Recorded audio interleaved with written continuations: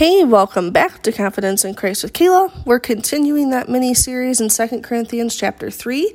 Today we are in verses 15 and 16.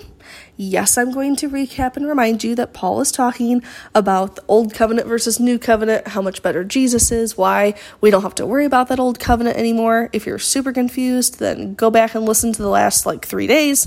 But we're going to continue on. So it says, even to this day, when Moses is read, a veil covers their hearts. But whenever anyone turns to the Lord, the veil is taken away. So, what it's talking about is Moses wrote the first 5 books of the Bible. So whenever Moses is read, I believe it's the Torah is the first 5 books of the Bible. So whenever that's read, okay, even to this day, when Moses is read, when the books he wrote are read, a veil covers their hearts. If they would just stop there, they can't see any farther. There's a whole rest of the Bible they got to get into. But when they just stop there and they read those, they still have that veil that we talked about yesterday. It's not uncovered because they haven't actually reached any information about Christ yet. And then he says, but, and I love buts in the Bible, right? We talked about this last week. But whenever anyone turns to the Lord, the veil is taken away.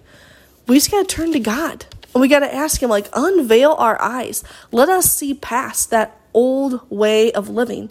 And let us see the new way that you offer us. That new hope, that new grace that we can receive daily. Thanks to Jesus Christ.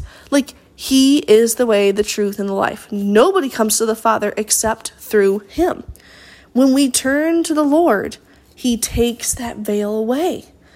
I don't know about you, but I struggle listening to God. Obedience, not my strong suit. I am trying to do better. And I see progress. My husband sees progress. He's like, hey, you did a really good job following God there. I'm really proud of you. And I need that. I need that affirmation of hey, you're doing what you're supposed to be doing. Keep going.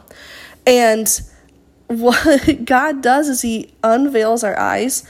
And when we allow him to and we turn to him, he does that. So if we are having trouble seeing where we're supposed to go next, what we're supposed to do, if we go, if we stay, if any question, if we want our eyes unveiled, if we want to not be dull, like it said in previous verses, we have to turn to the Lord. He is there. He has got the answers waiting for us. He's just so eager to tell us. He wants to be with us. He wants to unveil our eyes.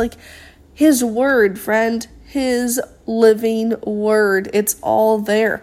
That in conjunction and just flat out talking to God, having a conversation with him, nothing perfect. Lordy, don't go perfect. He doesn't want perfect. He wants you messed up just like you are.